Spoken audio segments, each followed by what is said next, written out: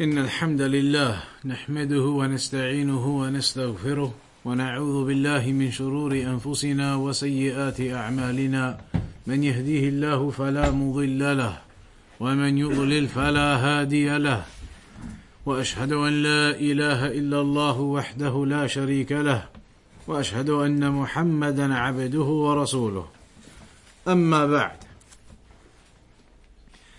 So the last section that we were discussing was regarding the times of the prayers and how they have been spread over those 5 times and some of the possible wisdoms behind having the prayers at those particular times and the reasons why they are spread and the benefits behind them being spread rather than being at one particular time. So moving on from around about that section, there's some issues here that the Shaikh mentions. One of them is لو أخر الصلاة عمدا عن وقتها فماذا يفعل? If a person purposely delays and doesn't bother praying, delays and delays until the time ends up finished. He knows prayer is in. He's aware, but he keeps delaying until all of a sudden the time actually ends up finishing. So now what is upon him? The Shaykh says, يَتُوبُ إِلَى اللَّهِ. Firstly, he must repent. He must repent. Seek forgiveness from Allah subhanahu wa ta'ala for this sin that he has committed, this great sin of missing the prayer. وَيَصْلُحُ الْعَمَلِ. And he must make sure that his actions are rectified for future, that he never does that again. And of course we know that is one of the conditions of tawbah. When you seek forgiveness from Allah, then one of the conditions of that, of seeking to make tawbah, repentance, is that you ensure a firm, resolute mind that you will never return to that sin again. If in your mind you're thinking, I'm going to do it again, and your repentance is not sincere, your seeking of forgiveness is not sincere, one of the conditions is that you must have a resolute, firm mind that you will never return to that sin again. So the person must repent. However, لا يلزمه القضاء. He doesn't have to make up that prayer, because whether he makes it up or not, it will not count for him whatsoever. A person who has missed the prayer on purpose, then there is no qada for him. That person can't say, I'll make it up, then I'll pray it now. Now that he's missed it on purpose, there is no such thing as making up that prayer. He missed it on purpose. He will now be accountable upon that. He needs to repent for that. But there's no such thing as go and make it up now.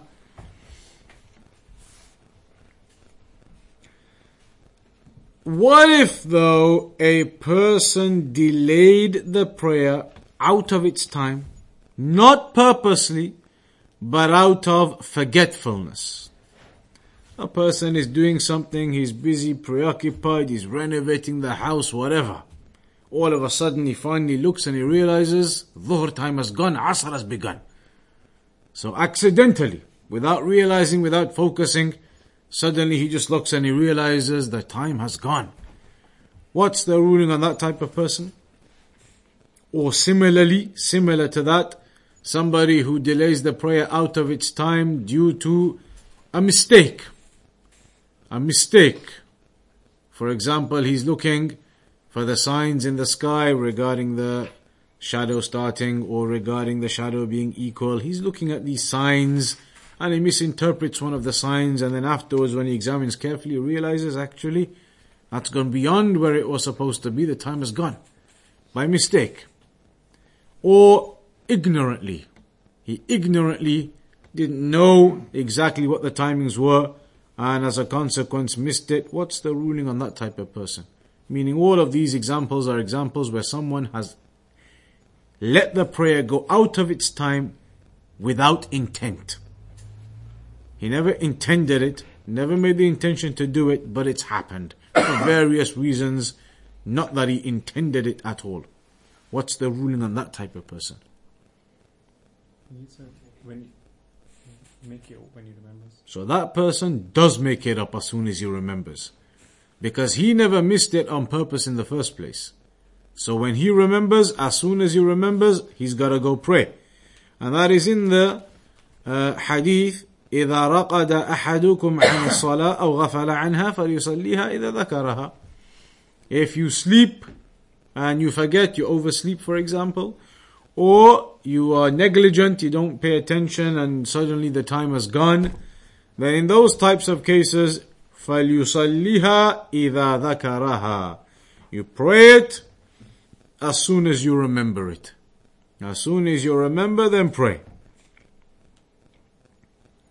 Another example the Shaykh gives here. رجل نام ووضع المنبه عند رأسه ولكن نومه كان عميقا فنبه المنبه ولكنه لم ينتبه. Somebody puts the alarm on, for Fajr for example, puts the alarm next to his head, alarm goes off, but he's in a deep sleep and he just doesn't realize, doesn't pay attention, doesn't wake up. And he doesn't actually end up waking up until the sun has arisen. What's the ruling on that type of person? As soon as he wakes up, as soon as he pays attention, as soon as he awakens, he's got to pray. But this, the scholars do mention, it is not something you can do out of habit. It's not like you can do that 6 days a week. 5 days a week, 6 days a week, you're waking up late, you're missing your Fajr alarm, and you say, well, I had the alarm and I just didn't wake up. You can't do that 5, 6, 7 days a week. As the people, they do, the alarm goes off, they'll press the snooze, etc., press the off button, and then you're asleep again. 5 days a week it happens and you don't wake up. Then the excuse isn't applicable to you. The excuse then will not be applicable to you. These narrations and these excuses, these exemptions, are applicable to the one who genuinely makes an effort, but it just so happens on the odd occasion he is overcome by sleep. Somebody who 5, 6 days a week presses the off button when the alarm goes off and falls asleep again, and then doesn't get up till the morning, then that will not be applicable to them. They'll be sinners. They will be considered as missing it on purpose. Every time you wake up and you just press the button and press it off, I'll get up in 2 minutes, and you fall asleep every day. 5 days a week you do that, then you'll be a sinner. You're missing it on purpose now. It's as if you're missing it on purpose now. You're not making the effort. You're not making the effort to get up really. If that's what you're doing all the time, pressing the off button, falling asleep again. So, this is not about somebody who makes a habit out of falling asleep like that. This is the odd occasion. Somebody, they're fatigued, they're overcome by sleep, and so it happens.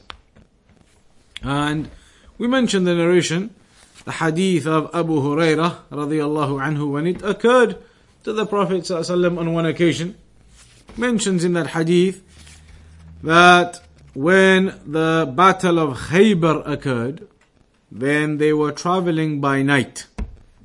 They were traveling until into the middle of the night they were still traveling. In those days, the camels, the horses, the baggage and everything, the way traveling was in those days.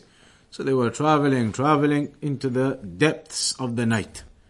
Then, at some point during the night, they finally camped up. And the Prophet ﷺ said to Bilal that you keep watch. Because it was late into the night, Fajr wasn't so long away. Said to Bilal, you stay alert and keep watch and wake us up for the time for Fajr. So Bilal radiyallahu anhu, initially then, he stayed awake, everybody else went to sleep, he stayed awake and he began to pray, night prayer. He began to pray to keep awake.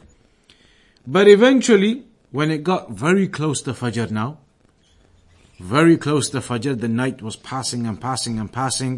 Bilal prayed what he could pray, radiyallahu anhu, towards the last part of the night when there was just a small amount of time left now before Fajr was going to come. Bilal stopped praying then, radiyallahu anhu, and he sat down to take a small break. sat down to take a small rest before the Fajr prayer, before the Adhan, and get ready and everything. So it mentions just before Fajr, فَلَمَّا تَقَارَبَ الْفَجْرِ اسْتَنَدَ بِلَالْ إِلَى رَاحِلَتِهِ مَوَاجِهَ الْفَجْرِ. His riding animal, his camel or whatever it was, he sat back, leaned onto his riding animal just to take a small break before Fajr. It was very close now. Leaned back to just take a small break before Fajr. As he did that, غَلَبَتْ بِلَالًا عَيْنَاهُ.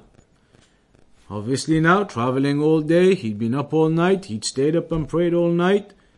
When he took that rest, lay back on his riding animal, he fell asleep. The sleep overcame him, the fatigue and the sleep overcame Bilal radiallahu anhu too. فَلَمْ يَسْتَيْقِظْ رَسُولُ اللَّهِ صلى الله عليه وسلم ولا بلال ولا أحد من أصحابه. So none of them woke up. Everybody else was already asleep anyway. Bilal radiallahu anhu fell asleep too. So nobody woke up at the time of Fajr. Until the sun came up and they were all still asleep. And then when the sun came and the heat of the sun started hitting on their faces, the Prophet sallallahu alaihi wasallam was the first one to become alert. First one to wake up. So when he woke up and he realized what had happened, the Prophet ﷺ realized what had happened, and Bilal had obviously fallen asleep too after the fatigue, realized what had happened. He said to Bilal, "Hey Bilal," Bilal, like as if to address Bilal, what happened? So Bilal said, أخذ بنفسي الذي أخذ بأبي أنت وأمي يا رسول الله بنفسك. Bilal said, I was overcome by the same thing that everybody was overcome by after that long journey and the fatigue and the sleep. I was overcome just like everybody else. I was overcome and I fell asleep. So then the Prophet ﷺ said to them, pick up all your riding animals, everything, your luggage, the caravan, and move from this place. So they moved slightly to another area. When they moved slightly to the other area, they all made wudu. And the Prophet ﷺ told Bilal, do the iqama, do the adhan, the iqama, or to do the iqama. And then after that, they prayed their sunnah and they prayed their fajr prayer. So this is a proof, hadith is in Muslim, of an occasion where the Prophet ﷺ and the Sahaba were overcome by fatigue and sleep and they overslept. But then, as soon as you wake up, when you genuinely are overcome in a situation like that, then you get up and you pray. So that is what occurred on this occasion.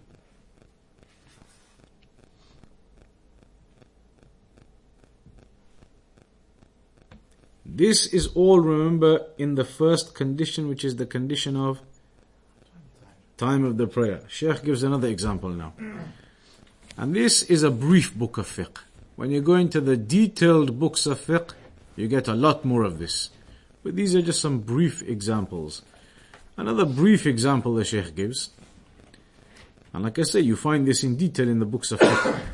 He says, imagine, he gives an example, but the point of it is, he says, imagine you're out camping, for example, you're out camping, and overnight, somebody steals everything from your tent.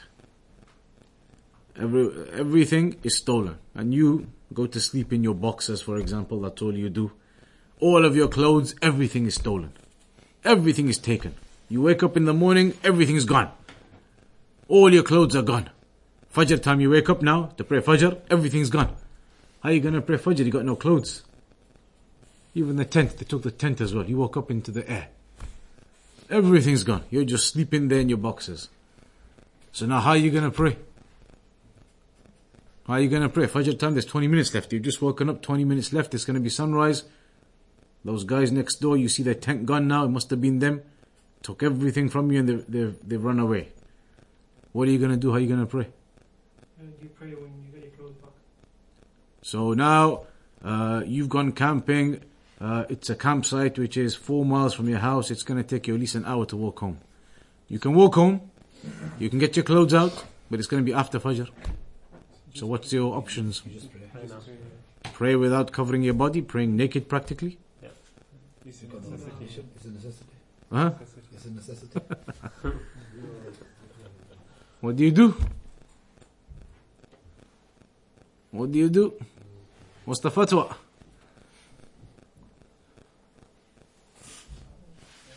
Pray now. So you got two choices. Two choices. Something's gonna have to give. Either you can walk home 4 miles away. It's gonna take you an hour. You can get your clothes. And you can fulfill the condition. We're gonna get to that condition in a bit. The condition about covering your body when you pray.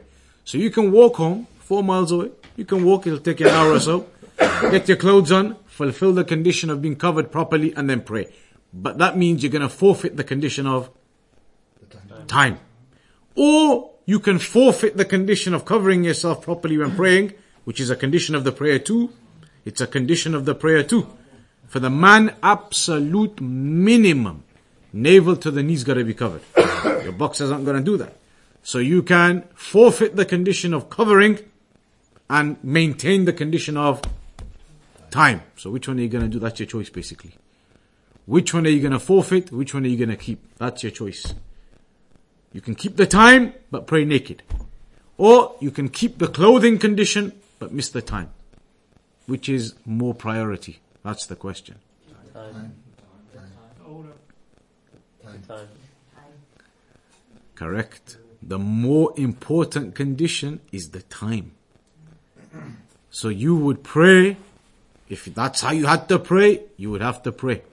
That is more important than the condition of covering even. The time is the key factor.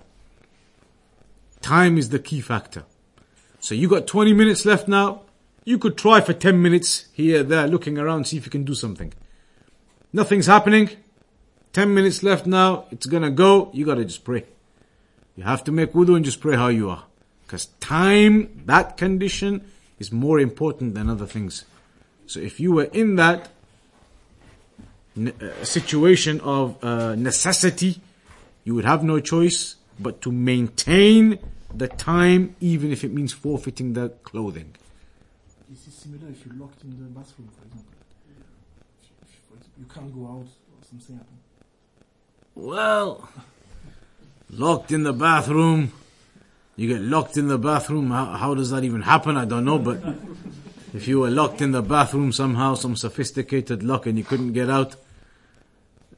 Locked in the bathroom, I don't know if that's really, because certain other problems come into that as well, because the bathroom is one of the types of places where it's prohibited to pray. But in a bathroom situation, you would attempt to get out, even if it meant a bit of physical force. You can buy a new lock; they're not expensive, so you would avoid that type of situation. But here, in these ones where there is absolute necessity, then you would pray even if naked. Another question. You're out on your camping site again. You come back the following week, bought yourself a new tent and everything. You're back on the camping site again. You go to sleep. You wake up at Fajr. This time, they had a bit of mercy on you. They only stole your bucket of water. Your big pile of water, those things, what do you call them? The water containers. They stole your water container. You get up in the morning, you're going to make wudu, your water container is gone. You look around in the campsite, there's nobody else. You're the only guy pitching up that night. All around, there's no streams in this area. You've got your map, you've been doing your orienteering. There's no streams in this area, there's nothing in this area. The nearest village is your home again, 4 miles away. So now, you have another issue. Either you can forfeit the wudu and just make tayammum, or you can say, well, water is available. It's there, my house, 4 miles away. I can get to the water. I can make a proper wudu, but it will mean forfeiting the time of the prayer.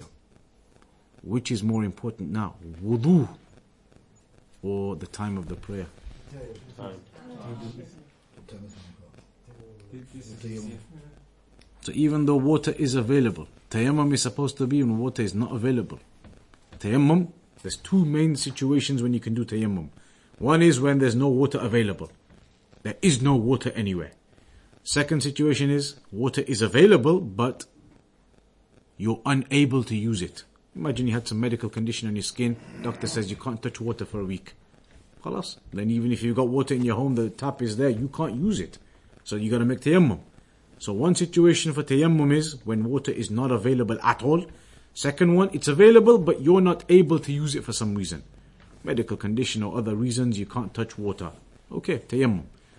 In this situation, it's not a medical condition, you got no problem. Water isn't absent, it's available. It's there, 4 miles away, you know exactly where it is. So, is tayammum allowed there or not? When you say water is available, but time will go by the time you get to the water. So water is available, it has to be within that time, as well as answer. Anybody else? Anybody else? Any other offers? Any other fatawa? That's correct. Again, the time is the key. You can get to your house, you know there's water available, but that's going to mean forfeiting the time, then no. You can try, make a run for it, but if you're not going to make it, you realize there's 10 minutes left, you're still 2 miles out, you got to just stop, make tayammum and pray. Water is available, but it's only available at the cost of the time of the prayer, then no. You got to just make tayammum and pray. So you're correct. So basically, the scholars, they say, the timing of the prayer is the key. There's other examples, we're going to get to them later on. Imagine, on your camping site, you were out walking on the hill, and you had a fall. Fell down the hill, tumbled down the hill, broke both your legs, broke both your arms, and broke a few ribs. So then you're taken to hospital, now you're lying in hospital with bandages all over your body. You know, you've seen it. The arms hanging up and the legs hanging up. You're on the bed like that. Time of the prayer comes in. What are you going to do? Wudu, no problem. Alhamdulillah, you got a male nurse who comes in, Muslim, he does the wudu for you. Somebody can do wudu for you, that's no problem. So he gets the water and rubs it on your arms, on top of your bandages, makes the wudu for you. So you got wudu. Then all of a sudden his bleeper goes, he's got to go. He needed to turn your bed towards the Qibla. Your bed happens to be in your room, opposite direction to the Qibla. He's had to go. His bleeper thing has gone. He's gone. You got 10 minutes left. No way you're getting up to move your bed around. What are you going to do? You're not even facing the Qibla. You can wait for this Muslim nurse you know who's been helping you out to come back. But he's probably going to take a while. Could be half an hour. It's going to be after the time is gone. So now your options are forfeit facing the Kaaba and just pray in the opposite direction altogether, but keep the time, or forfeit the time, wait for the male Muslim nurse to come back, just turn your bed around as he always does for you normally, and then you can pray in the direction, but having forfeited the time. Which one this time? Keep the time and face not even the Kaaba, the opposite direction to the Kaaba and pray. You sure this time? Time is of the essence. So you're going to pray not even facing the Kaaba, you're saying? You're going to pray not even facing the Kaaba? Sure? 100%. You're right again. It's the time again. If that was your situation, you would just pray facing the direction you're facing, even if it was opposite to the Kaaba, because the time is going to go, you got no choice. Time is the key. More key than facing the Kaaba even. In that situation, in that scenario we gave, if you were in the hospital like that, 10 minutes left, nobody's going to come and turn your bed around, you got to just pray in the direction you're facing. So the point the Shaykh is making here is, the scholars, they mentioned the key factor is this condition. Condition number 1, the time of the prayer. That's how important it is. Even those other conditions, they can be forfeited if it means that's the only way to maintain the time of the prayer. So that's number 1. Condition number 2 then we move on to now. Condition number 2.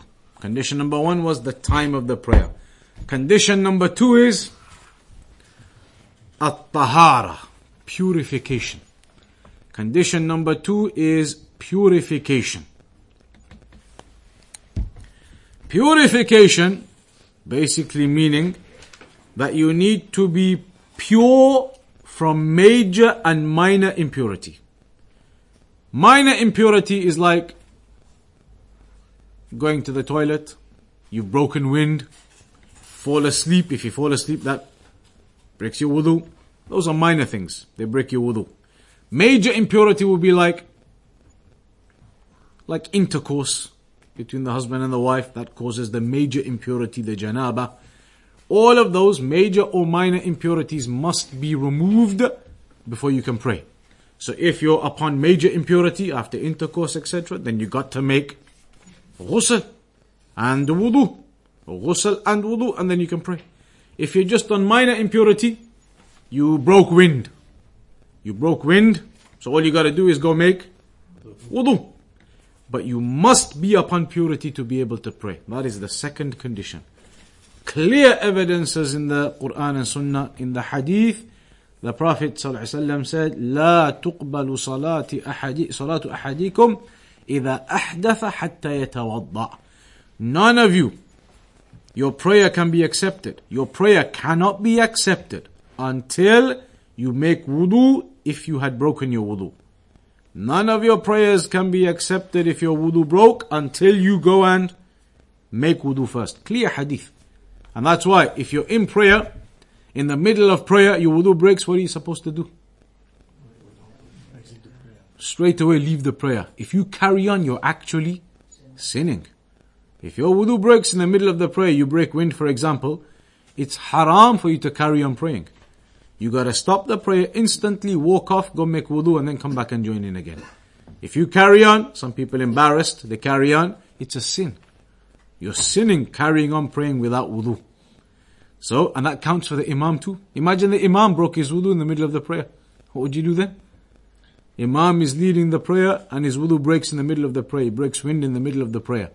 What's going to happen now? He's the imam. What are you going to do now? Huh? Exactly. Imam, same ruling. He's got to stop and go. He can't carry on with the wudu broken. So he's got to leave, and somebody from the people right behind him steps up and carries on as the imam. That's what you do. Imam breaks his wudu in the middle of the prayer, he's got to go. You cannot carry on praying without wudu. So he's got to go, and he can maybe just point to somebody as he leaves, and that person steps forward and carries on as the imam. That's what happens. So wudu is a condition of the prayer. You must be upon purification to pray. Cannot pray without the wudu. That is condition number 2. No issues mentioned in that as such. Condition number 3. Condition number 3 is a bit different to number 2. Number 3 is you must make sure there is no impurity on 3 things. On your body, on your clothes, and on the place where you pray. 3 things must be pure before you can pray. Your body must be pure everywhere. How is that different to number 2? You might go and make wudu, for example. You might go and make wudu. After you've made wudu, you've got a baby, you're changing the nappy, and some of the urine goes on you. Urine falling onto you, does that break your wudu? No, it doesn't break your wudu. But now you've got impurity on you. So you got to make sure that impurity goes. Imagine the urine fell on your clothes. That doesn't break your wudu. You've just gone and made wudu. You're changing the nappy of the baby eats foods and solids, etc. Or it's a girl. The urine goes on you, clothes.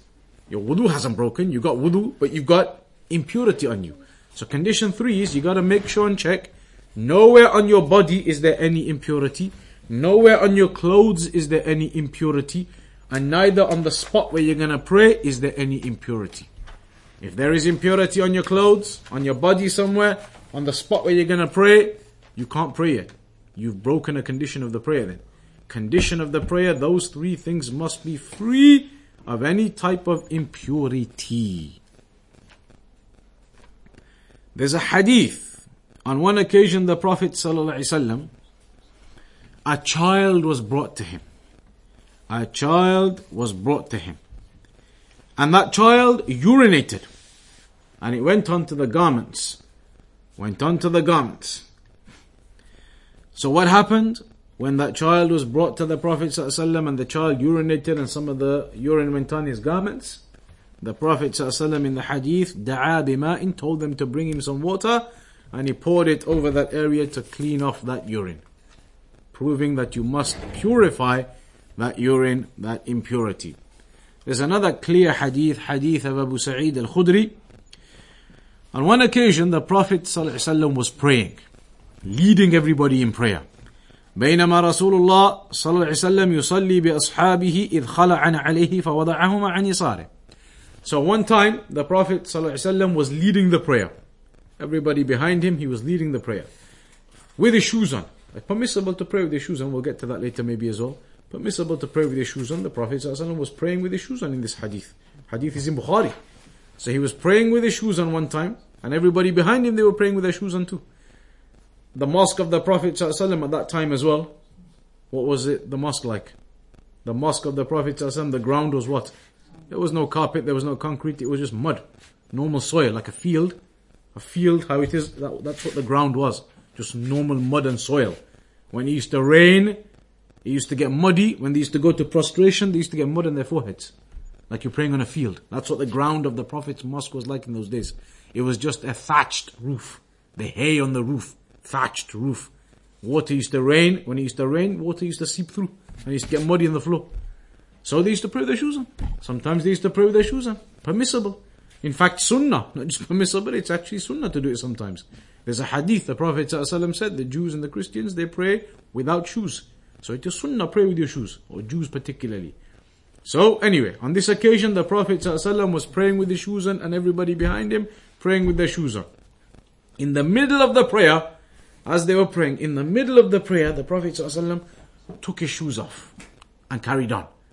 Everybody behind him, obviously you can see what's going on even though you're praying in front of you. The Imam has just taken his shoes off. So everybody in the rows took their shoes off as well and carried on.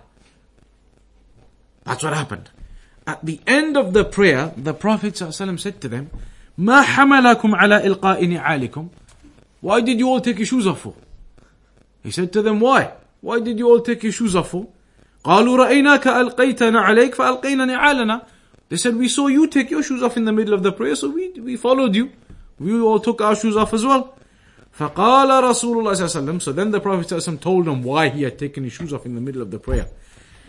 He said, in the middle of the prayer, إِنَّ جِبْرِيلَ عَلَيْهِ السَّلَامَ أَتَانِي. Jibreel alayhi salam came to me in the middle of the prayer. فَأَخْبَرَنِي. And he told me, أَنَّ فِيهِ مَا قَدَرٍ. He told me that there was some impurity stuck in my shoes. Jibreel came and informed me that there was some impurity in my shoes. And that's why I removed them in the middle of the prayer. And then the Prophet ﷺ mentioned in the last part of the hadith, if you go to a mosque and you want to pray in your shoes, first check them and make sure there's no impurity, then you can pray. If there is impurity, clean it off, then you can pray in them. What's the purpose of this hadith? It proves that if you have an impurity on your garments anyway, including your shoes, you must remove that. You can't carry on praying with impurity. He was praying because he didn't know there was an impurity on his shoes. As soon as he found out, in the middle of the prayer, remove those shoes. You can't carry on praying with impurity on you.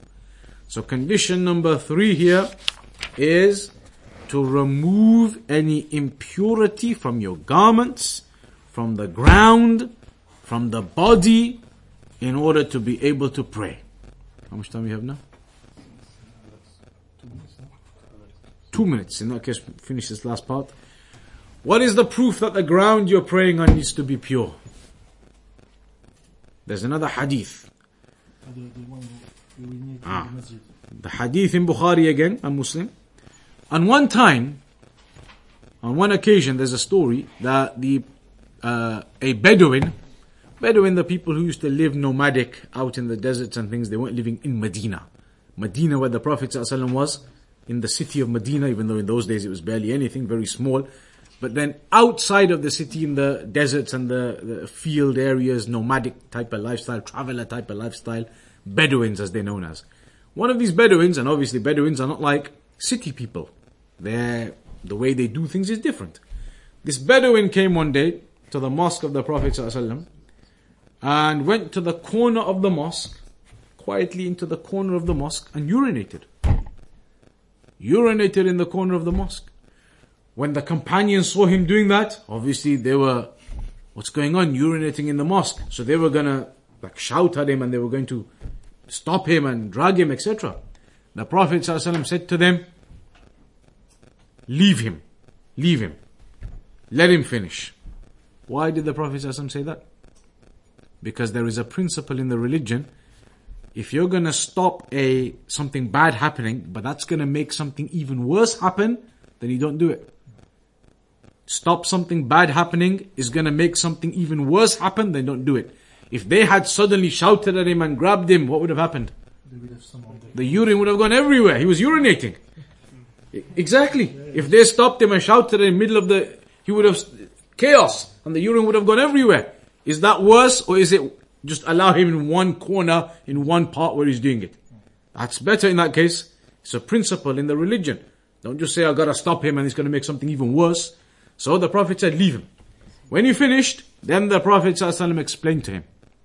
Told him, he's a Bedouin, came from the nomad style, the traveler style, didn't know about these things, didn't know about the rules of the mosque and different things. So the Prophet ﷺ explained to him that these mosques are respectful places, and it is not permissible to come and urinate in a mosque, etc. Then afterwards, the Prophet ﷺ told them to bring him a bucket of water, and then that bucket of water was poured all over that area. Water splashed and poured all over that area in order to disperse that urine and purify that area again. The scholars, they use this as an evidence to highlight that you couldn't just leave that urine there, because this was the mosque, people were going to end up praying on that patch. It needed to be purified. So it was purified by pouring water over it, indicating that the place where you pray needs to be pure. That's the hadith which proves that the place where you pray needs to be pure also. So we'll have to round off on that point today then. There's still a little bit more to go on this particular condition. And then number 4 condition is going to be covering. How much covering does a man have to put on to pray? What's the minimum level of garments? What's the types of garments you're allowed to wear when praying? There's certain conditions of the garments you wear, even the thickness of the garments you wear. So what is the rulings about the clothes you gotta wear when you pray? And women is different. What are the rulings for women? What do women have to wear when they pray? All that topic we're going to discuss inshallah next week. So we'll conclude there for tonight then. Sallallahu ala nabiyyina Muhammad wa ala alihi wa sahbihi ajma'in.